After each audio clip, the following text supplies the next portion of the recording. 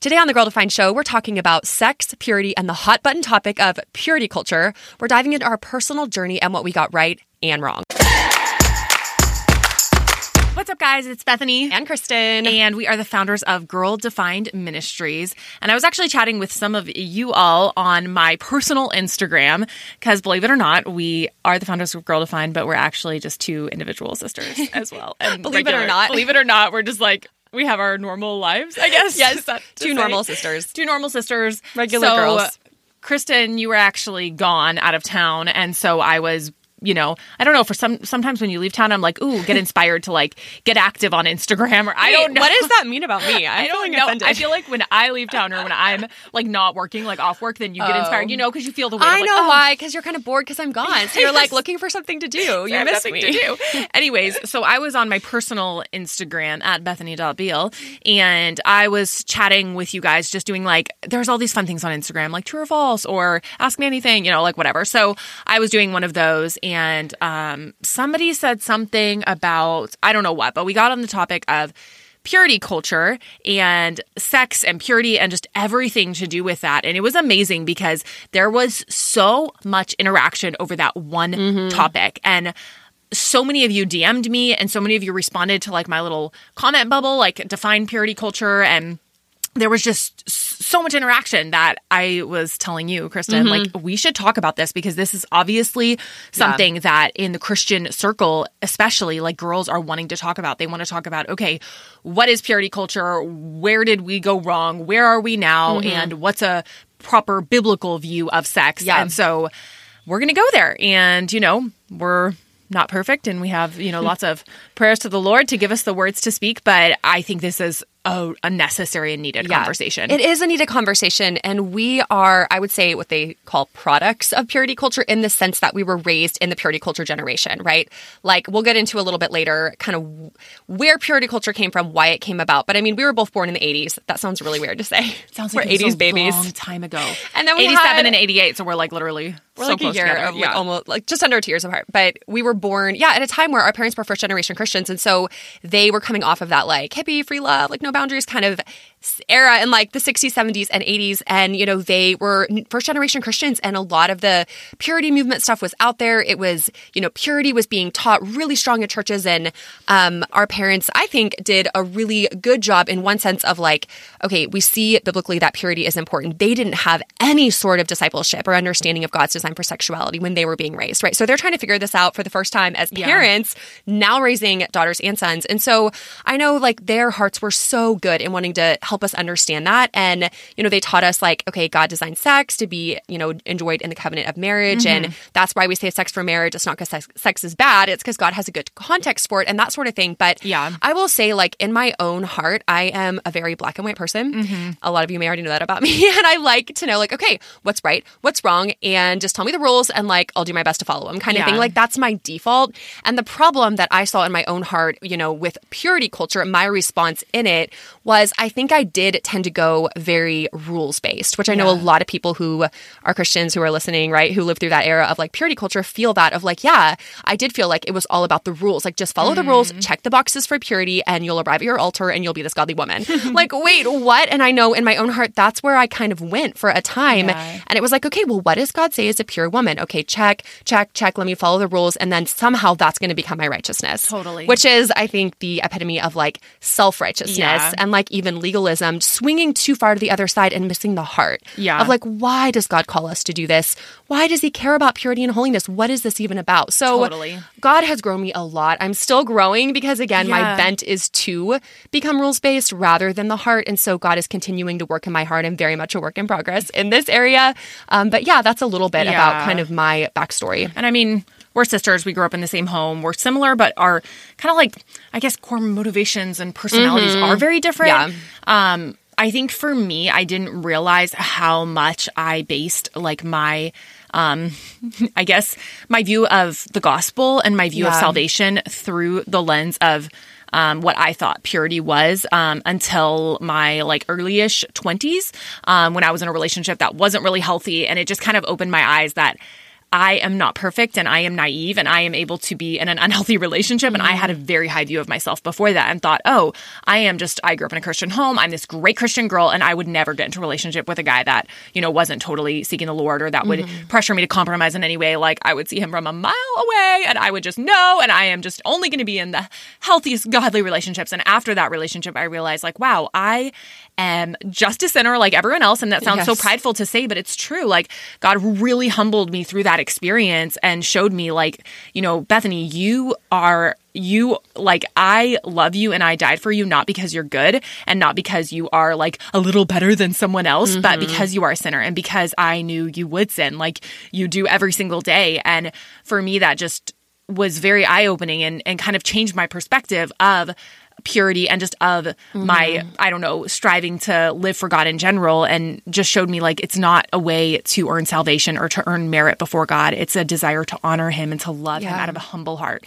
So that's kind of where I am now, but I feel like I am still growing. But I'm grateful for those experiences and opportunities that God brings into our life to teach us and grow us. And hopefully this conversation will be another one of those. Yeah. So let's talk about the words purity culture for a minute. Like purity culture, purity movement, because when you did your little poll on Instagram, you asked like, hey, define purity culture in your own words. And it was interesting to see, because you shared this with me, the very different answers that people gave to that question. What is purity culture? Yeah. And that's the funny part is we have such hard opinions about things, but then I'm like looking in my DMs and I'm like, one person is saying one thing, the next person is saying the next thing, and we all think we're right. It's like, that's why we need to go to God's word. Okay, so I put in my comment box, or in my little poll box, define purity culture. And these were the responses. So this is maybe your response. I don't know. One girl says that the person is probably idolizing being a virgin. So the idolization of virginity. Another says, to me, purity culture is when churches preach on virginity at the expense of holiness. So that was one. Another says, let's see, I'm looking through. Okay, you're basically worthy if you're a virgin, and if you're not, then you are not a virgin. It's too virginity focused sometimes. Someone says purity culture is the toxic idea that virginity is everything.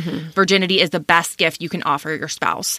I think that's actually like a pretty good description in a lot of ways of just the kind of like the idolization or the upholding of the sexual act of virginity. And that is like the most important thing. It is everything about you. That's where your worth and value come from. That's the height of being a woman. And, that is the ultimate thing you can give your spouse. Another one says people saying that sex is bad and not explaining that it's a gift from God. Yes. A super, super good way to articulate that. Another one says purity is about making God-honoring decisions.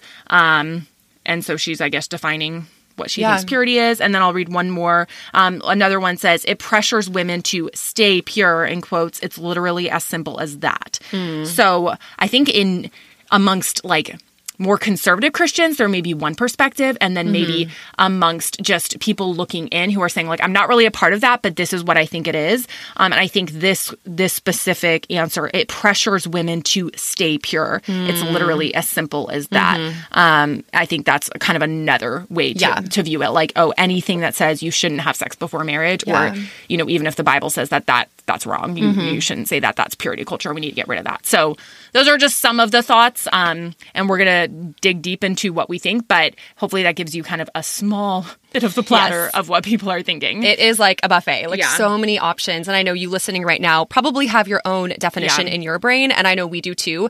And our definition has probably changed a little bit over the years. But I think one thing's clear, and this is where we have to approach this topic with so much, I just think, humility and compassion to say that people have been hurt by having a wrong understanding of purity, right? Because if and it's not a biblical view, right? That's what I'm saying. Coming from scripture. If it's not a biblical understanding of purity, it's not biblical. It's not if the gospel isn't at the heart of our understanding of God's heart for holiness, for purity, for his children, what he's called us to walk in. If that's not at the heart of it, it's not a proper understanding of purity. Totally. And so a wrong understanding of purity lived out puts so much weight and pressure and a burden on us that God did not intend for us to carry. So I think it's so important to recognize that so many have been hurt. Yeah. And I don't think it's because they've been living out a biblical understanding, but sadly have been living out the opposite. And that is hurtful. And that's, in this conversation, we want to debunk what it's not. Yeah. And then talk about what it is, because when we get back to God's word, we see the beauty of it wrapped in so much mercy and grace and love and God's care for his children. It's the opposite of what so much have experienced. For sure. I agree. You know, and there's so many probably thoughts coming to your mind as you're listening. And, you know, this is a conversation. We are going to have future conversations and discussing different aspects of that in a deeper way. And if you're hungry for more, like right now, definitely go grab a copy of Sex, Purity, and the Longings of a Girl's Heart, which is the book we wrote all on this topic. Because, you know, we deal with everything from, you know, all, you know, even just where did sex come from? When did it come into existence? All the way to, okay, what if you were sexually abused by someone? We offer hope and healing for that as well. So if you want more, we cover all of that in our book. But why don't we rewind? Because I feel like we need to go back to like, how did the purity movement and all of this come into existence? You know, because like, was it always this way? Yeah. I feel like you were explaining it to me, and I thought you had a great explanation. Yeah, I was having a conversation with someone else recently about this. And, you know, first of all, we have to recognize that purity, the word itself, isn't a bad word. Yeah. I think there's a bit of a gag reflex these days because it's been so misunderstood and has brought on a lot of pain because it hasn't been embraced biblically. Yeah. But it's in and of itself, it's not a bad word. It's actually very biblical, and it goes back thousands of years before purity culture ever existed, right? True. It's not a new thing. It's just been embraced more recently in kind of a different way. And so if you think about it, purity culture came after a time in our society, at least here in America, where we had the 60s, 70s, 80s. It was like this big movement of like no boundaries, hippies, free love, throwing off restraints, like just doing whatever feels good, following our hearts. I mean, that was a big movement. That's the era our parents grew up in. And so in the church, there was a very big reaction to that. So culturally, this was the trend. Young people were into, you know, all of this. The peer pressure, the influences in society were so strong on young people that these movements, which I think were well-intentioned, arose and were established. You know, and we see things like that became really popular. The True Love Waits movement, purity rings became a big emphasis. There were like Promise Keepers, like a lot of things, ministries, organizations, movements, conferences. Yeah. Emphasizing purity. And I think their heart was to say, whoa, we're seeing a lot of pressure for young people just to have sex without boundaries, do what feels good, follow your heart. We're going to swing to the other side and emphasize purity because that's what we see God calling young people to, all of us to, in fact, that we're going to emphasize this so much that it almost swung so far the other way, where it became so much about purity. And, you know, I always try to give the benefit of the doubt and think, you know, a lot of these Christian leaders were probably well-intentioned. You know, I can't see all of their hearts. I don't know every single, obviously, like situation that was going on. But I think what happened, like I said, is that it swung so far and a lot of people just walked away with this message of like, put your purity ring on, follow the rules, don't, you know, have sex till you get married. And the best gift you could ever give someone is virginity. And they kind of walked away with this very rules-based, follow the rules. Like, this is how I'm going to please the Lord if I just check off these boxes and wear my purity ring. And, you know, we know that we're all sexually broken. Like, we're born sinners. We all have sin issues and struggles, and we make choices. And I think what it did is it left a lot of people not able to measure up to this perfect standard of purity, which is actually all of us. And so now we're left with the weight, the guilt, and shame of not walking perfectly pure, but not having that gospel lens of what is repentance, what is grace and mercy, what is restoration, what is messing up, and then going back to God and saying, God, forgive me, help me to honor you as I walk forward. I think that piece was missing. And so it just left a lot of people in the wake of this purity culture going, you know, I'm done with that. Like, I don't want anything to do with that. And then, you know, we threw the baby out with the bathwater. For sure. Well, and you know, it's hard because in some ways, like, I stand here not with my purity ring anymore, but I had a purity ring, and my husband Dave actually wears it on a like as a necklace.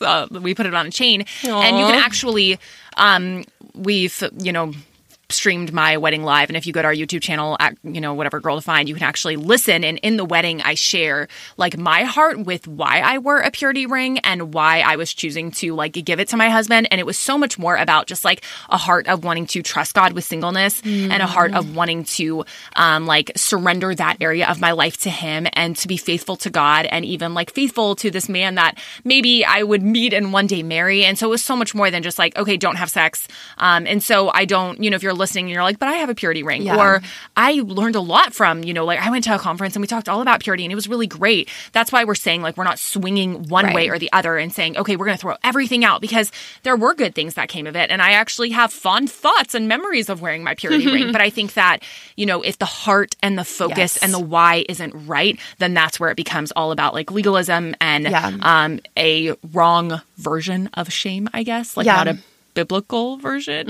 Is there a biblical Let's talk version? about that, because in the wake of purity culture, I think so many of us swung to the other side and said, okay, throwing the baby out with the bathwater. This is horrible. I want nothing to do with this.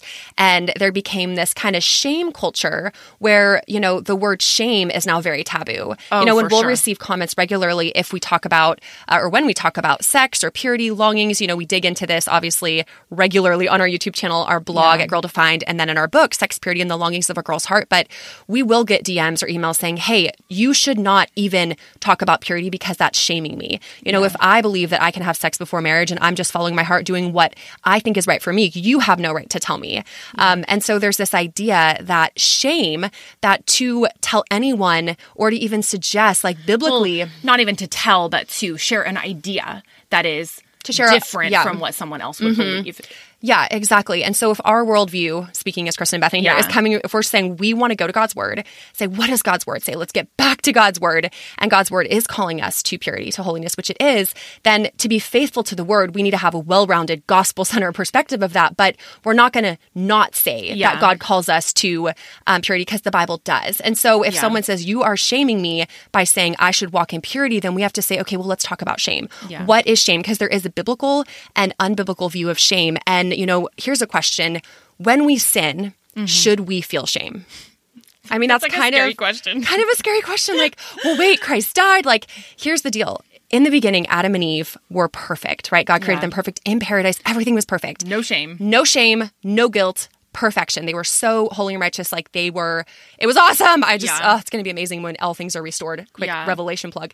But what happened? They sinned, and the Bible says they were naked and ashamed. For the first time, they tried to cover themselves. They were ashamed because they had sinned, and they knew for the first time, we have sinned against a holy God. We've broken what he's called us to walk in. They realized it. And so Adam and Eve's coverings weren't enough, right? And when Adam and Eve covered God, they tried to put fig leaves on. God covered their bodies with, he had to actually kill an animal for the first time. Death entered the scene. An animal's blood is shed. God uses that skin to cover Adam and Eve, to give them a clothing. That shame they felt, Christ covered, but it didn't permanently go away yet, right? Because now sin is in their hearts, and that covering by God in Genesis was a foreshadow of what Christ was going to do for all of humanity thousands of years later. So Christ came, why? To cover our shame. He came to cover what Adam and Eve couldn't have in Genesis. Sin entered, the world's broken. Christ came to cover our guilt and shame. And so in him, we find that grace, that mercy, that forgiveness. But God's word calls us to walk holy and righteously, but we can't. We need God's help. And even that we sin. And when we sin, yes, it is shameful. It's against God's ways. It's against his holiness, his character, his righteousness. But that's why the Bible says Jesus came to die. And when you sin and you feel that shame and that guilt, that should drive you to repentance. Yes. And when you come to me with a repentant heart for your sin and you say, God, forgive me, I've sinned against you, what does God promise?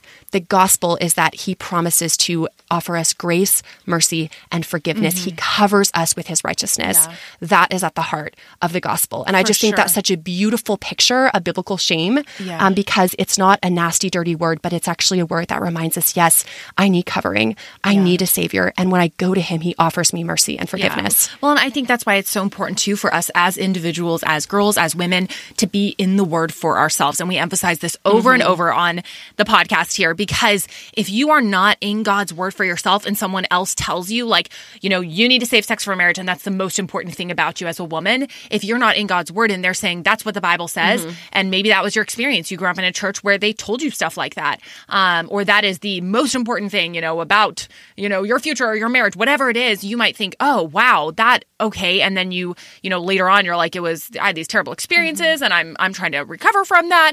We need to be women who are in the word, looking to God's word for ourselves so we can see, okay, what does God actually say about sex? What does he say about holiness and purity and our hearts and humility? What does he have to say about this? And so if you are not being a woman who is in the Word, how are you going to compare what people are saying to what God actually says? And we encourage you, even with our podcast, like go to God's Word, Yes. Look in there for yourself. And then if you're like, hey, I am reading something and I feel like I'm understanding something biblically that contradicts what you're saying, like send us an email, send us a DM and say, hey, here's what God's Word says. And I feel like y'all are out of line. Like we want to hear that. But our hearts truly are to go to God's Word and build our worldview and our understanding of purity, of longings, of sex, of this entire area through a foundation of Scripture. Yeah. But we just want you to know, again, we're not perfect in this area, and we know we're all coming to this, podcast and this sisterhood with a lot of different experiences, a lot of different upbringings, a lot of different feelings right now. And so we just want you to know that we understand that, and we share these things out of a heart of love and compassion and a desire for all of us to truly grow in our love for God in a deeper way. Yeah. Amen to that. I love that. Okay, let's dive in and talk about where purity culture went wrong. Because I think the title of this is purity culture, the good, bad, and the ugly. Is that what it may be? Something like that. So, we talked about, I think, a little bit of the good. We're going to get into that later, but there was, I think, a lot of bad that came about it. So what are some of those wrong, unbiblical narratives that we can believe about purity? Yeah. I would say especially I think we're mostly talking about those who grew up in a Christian, some form of Christian religious upbringing. I think a big one is that basically sex is a bad and scary thing. So it's don't talk about sex, don't think about sex, don't you dare have it. Sex is considered a big no-no in kind of the purity culture, and then it's a hush-hush topic. There isn't really a lot of talk about it. And so it's no, you should, sex is terrible. But then once you get married, ding, turn the light on. Yes. Sex is great, and you should have a lot of it, and, make your husband happy. And it's so I lived for however many years, 20 so many years if you got married in your 20s, and I was supposed to be no, it's terrible, it's bad, don't even think about it, don't talk about it. And then all right, celebration. Flip the switch. That's talk hard. about a hard way. So I think that if that is the narrative or the message you grew up with in your version of purity culture, I think that is, I think it's so wrong. And I hope that we never convey that message over here at Girl Defined. And that's one of the reasons we wrote Sex, Purity, and Longings of a Girl's Heart, to help combat that kind of teaching, because you will never read that in God's Word, that sex is bad and scary and terrible and no. There's such a beautiful picture of sex in God's Word. He created it, but for the right context, which we'll get to.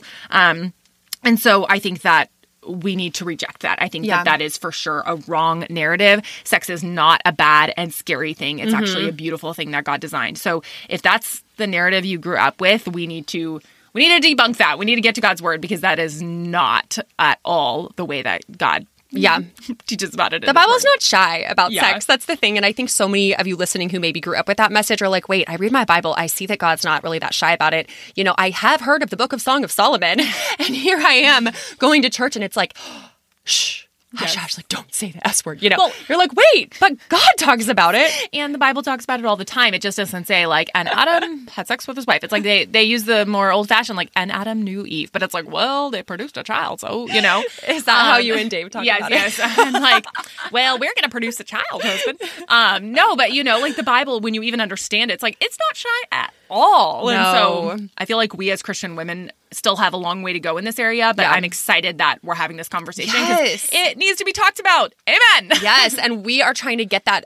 There are other amazing ministries doing it as well, and this is one of our passions, because we're all about girl defined, right? Being girls defined by God, and having a biblical understanding of God's design for sex is a huge part of who we are as women. So core. We are all sexual beings, right? From the beginning, God made us that way. So we're not shy, and that's why we wrote Sex, Purity, and the Longings of Our Heart. It was in fact, the longings of our heart. Right, longings of a girl's heart. We're sharing all of the longings of our heart. It's amazing how when you miss one word, how it changes the whole thing. Sex, Purity, and the Longings. That's a weird novel. Okay, The Longings of a Girl's Heart. Your heart right now.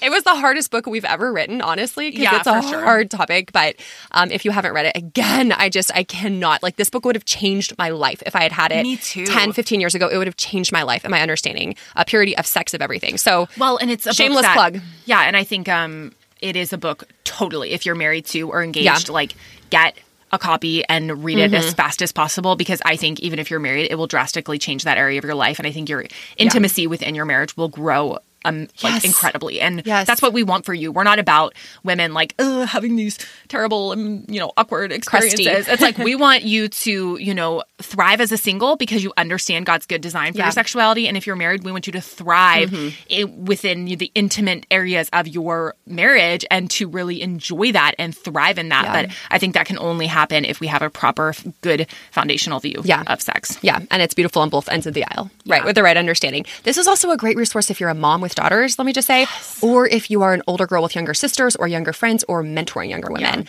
Like, read it for yourself, and then you will love what you're learning, and you will be compelled to share it with younger women. I remember when we were talking to that one mom, it was at that conference, I'm not sure, she got Sex, Purity, and the Longings of a Girl Start, and she was doing it. She had like 2 or 3 daughters. Yeah. And they were reading it together and reading, because we have discussion questions free. It comes with the book at the end of each chapter. And she was like, because we talk about like masturbation, erotica, porn. And she was like, I hadn't talked to my daughters about these things, and it's kind of an awkward topic. But she was saying that she was actually so grateful that the book was bringing the questions up and that we were actually talking about it, because her daughters had a lot to say, and they actually had a lot of questions and a lot of stuff to share. And so, we do all the awkward talk for you. You don't have to be like, so what do you think about, masturbation? Do you struggle? It's like, we bring it up. Yep. Which we should do an episode on that sometime. Yeah. Okay. So let's continue on this idea of like false or like unbiblical narratives surrounding purity that were in some way promoted, whether intentionally or unintentionally, through purity culture. So another one is that your worth is based on your level of pureness. And I know this is one so many, and I even think I bought into this with my black and white personality. Like,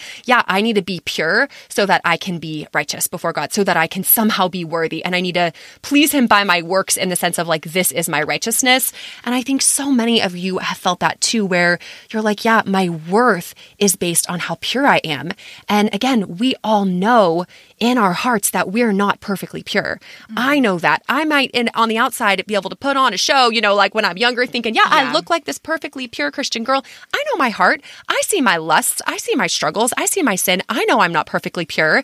And so if I'm buying into this unbiblical narrative about purity, that my worth is based on my pureness, what is it going to drive me to do? It's going to drive me to do everything I can to try to check every box, to be as perfectly pure as I can in my own strength, just pulling my boots up by the straps, or however the saying goes, and just trying to make it happen because I think, yes, this is how I'm going to have worth in God's eyes. But that perspective cannot be further from the truth, from gospel truth. And it is really so depressing. And it just fills us with shame without any hope in our sin. And so I think that we have to remember that we don't serve a God where his love for us is dependent on our action. So, if we do good, if we act good, if we looked good, if we follow God's rules perfectly, then he loves us. But when we don't, he doesn't love us. I mean, that would be an awful God, for one. Oh, yeah. Right? Where it's like, do good, he loves you, do bad, he doesn't. Like, that is a terrible relationship. And that's not the message that we see in scripture, right? I mean, we do not see this message. It is a terrible anti-God message. God doesn't have ranking systems. He doesn't decide that certain categories of people who lived a pure life, okay, I love you more than those other women who've made, choices that I say are wrong in scripture. Okay, I don't really love them as much anymore. They're not as worthy in my eyes. I think we need to remember that at the foot of the cross, every single one of us are sinners in need of a savior. We are imperfect women. Yeah. We are not perfectly pure. We are imperfect. We are impure before God. I mean, that's the truth. That is why Jesus came. If we were all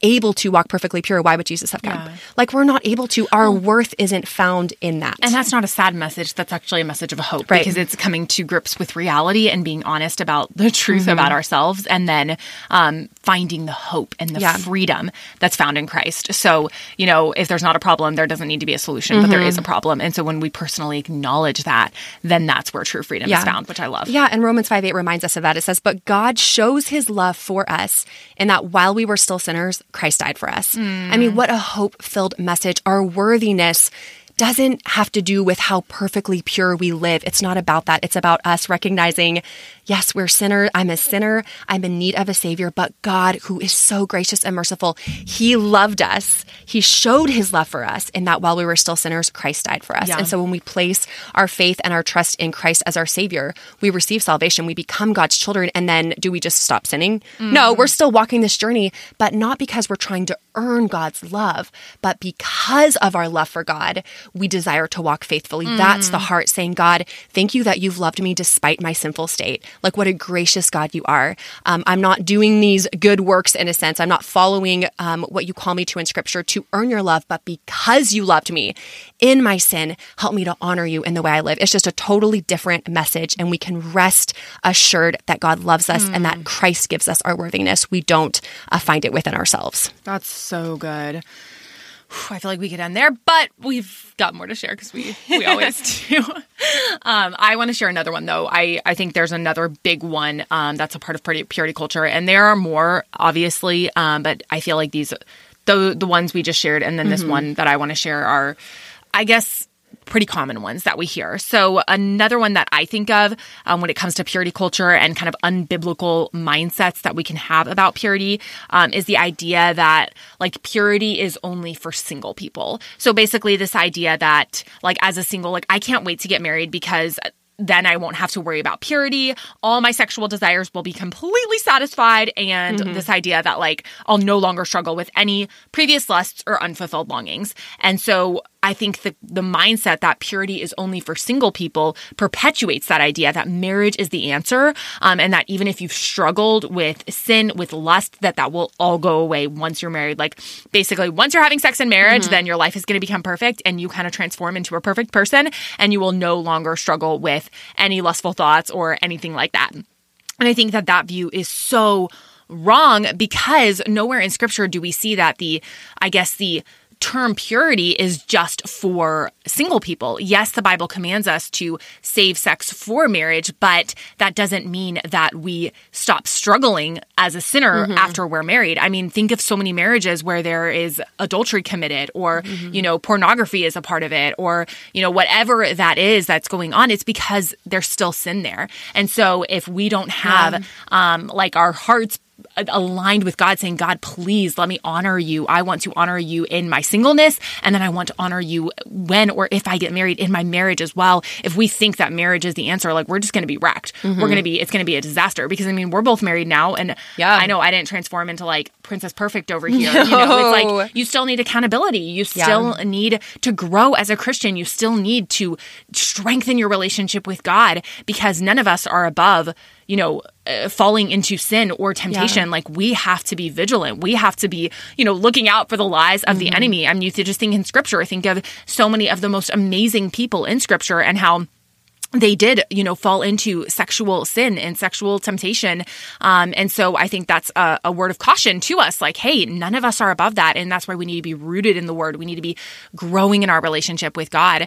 And so I think that's a message that we, the idea that purity is only for single people is something that we really need to get rid of because it's something that we all need. We all need to have humble hearts before God seeking to honor Him. It doesn't help us on the other side of marriage at all. No. And then it sets up like sex, and we've talked about this in a blog post, like sex is your reward for purity, right? And that is like, okay, if I just stay pure until I get to the altar, then, my reward for my purity, it's almost like, you put in the time and then you're going to get that reward of sex. Like, it's not a rewards-based system. It's kind of like a Coke machine or gumball machine. I don't know what still exists these days, where it's like, okay, I put my $1 in and I get this reward out. Right. Okay, I put my, saving sex for marriage in and I get this amazing experience out. And I think that's why you find so many of these Christian girls who grow up and then they go on their honeymoon and they're like, I hated my honeymoon. It was awful because sex is even a journey and it's an amazing experience that you learn and grow in with your husband. And it's absolutely beautiful, but it's a journey. And, it's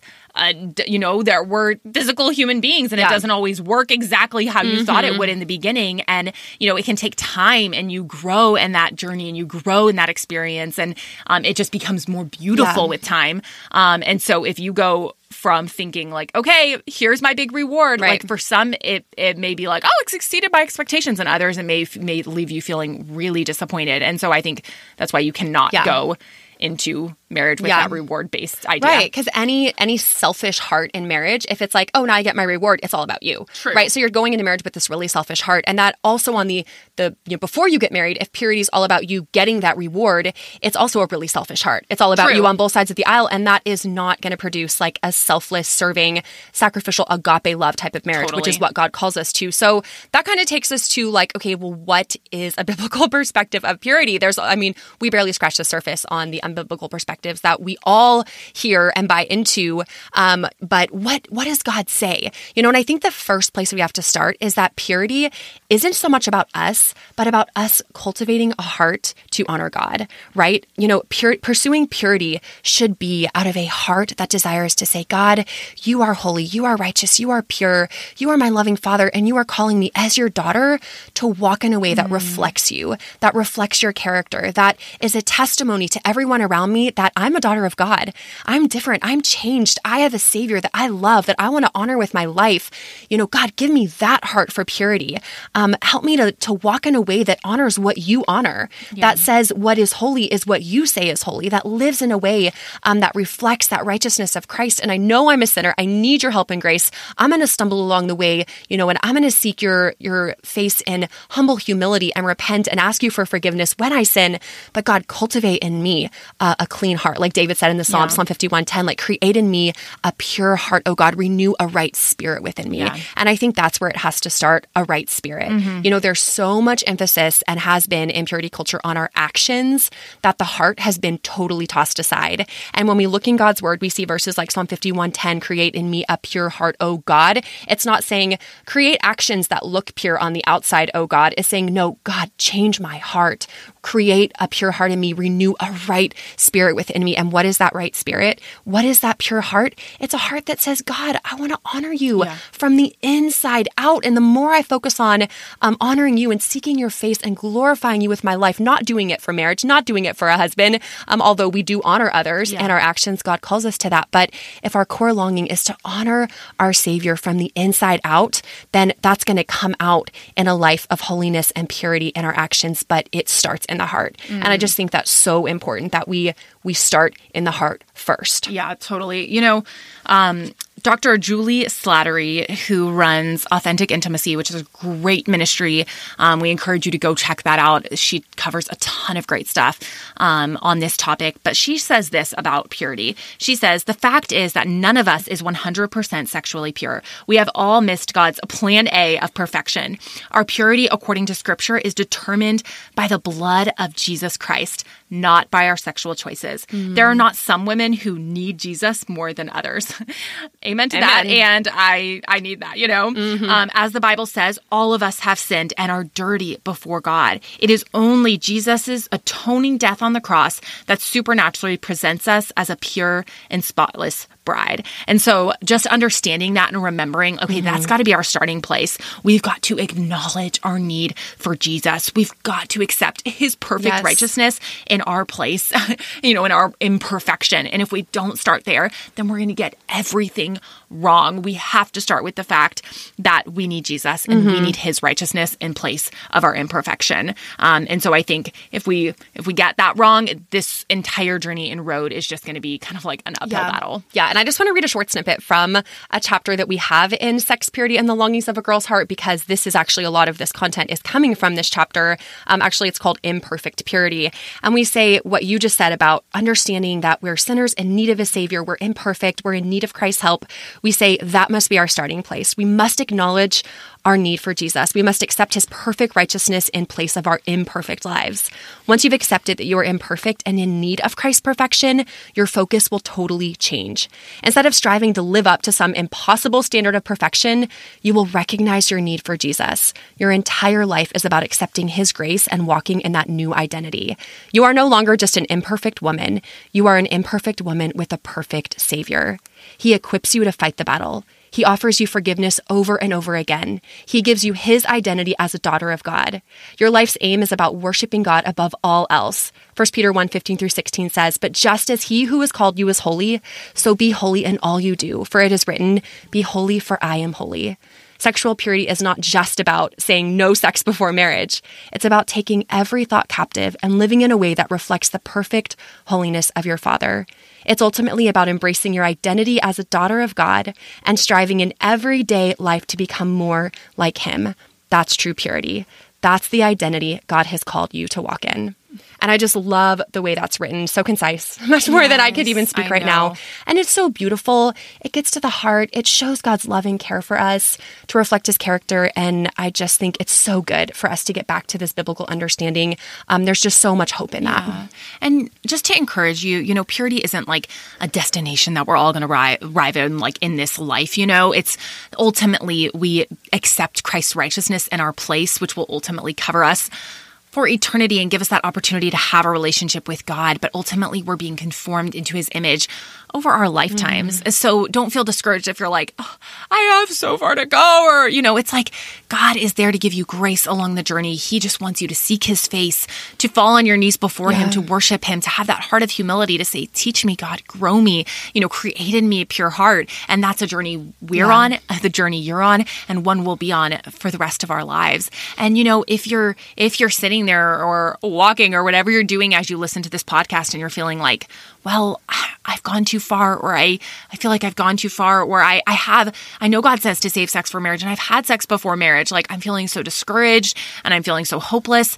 I want to encourage you with a verse from 1 John 1:9, which says this, and just listen to these words, because so often the enemy wants you to believe the opposite of this. But what does this verse say? It says, if we confess our sins, he is faithful and just to forgive us our sins and to cleanse us from all unrighteousness. And so often we can feel like our sins are too big for God, that he can't cover them, that he isn't big enough to forgive us, that he is, this is too much for him. But nothing is too big for God. Jesus says that if you confess your sins, not only the little sins or only certain types of sins, all sins, then he is faithful. God is the one that's faithful, not us. He is faithful and just, and he will forgive us our sins and cleanse us from all unrighteousness. And that's just a beautiful message of hope to remember that, wow, God does offer that forgiveness. We can go to him with a heart of repentance and humility, confessing our sin and saying, God, I was wrong.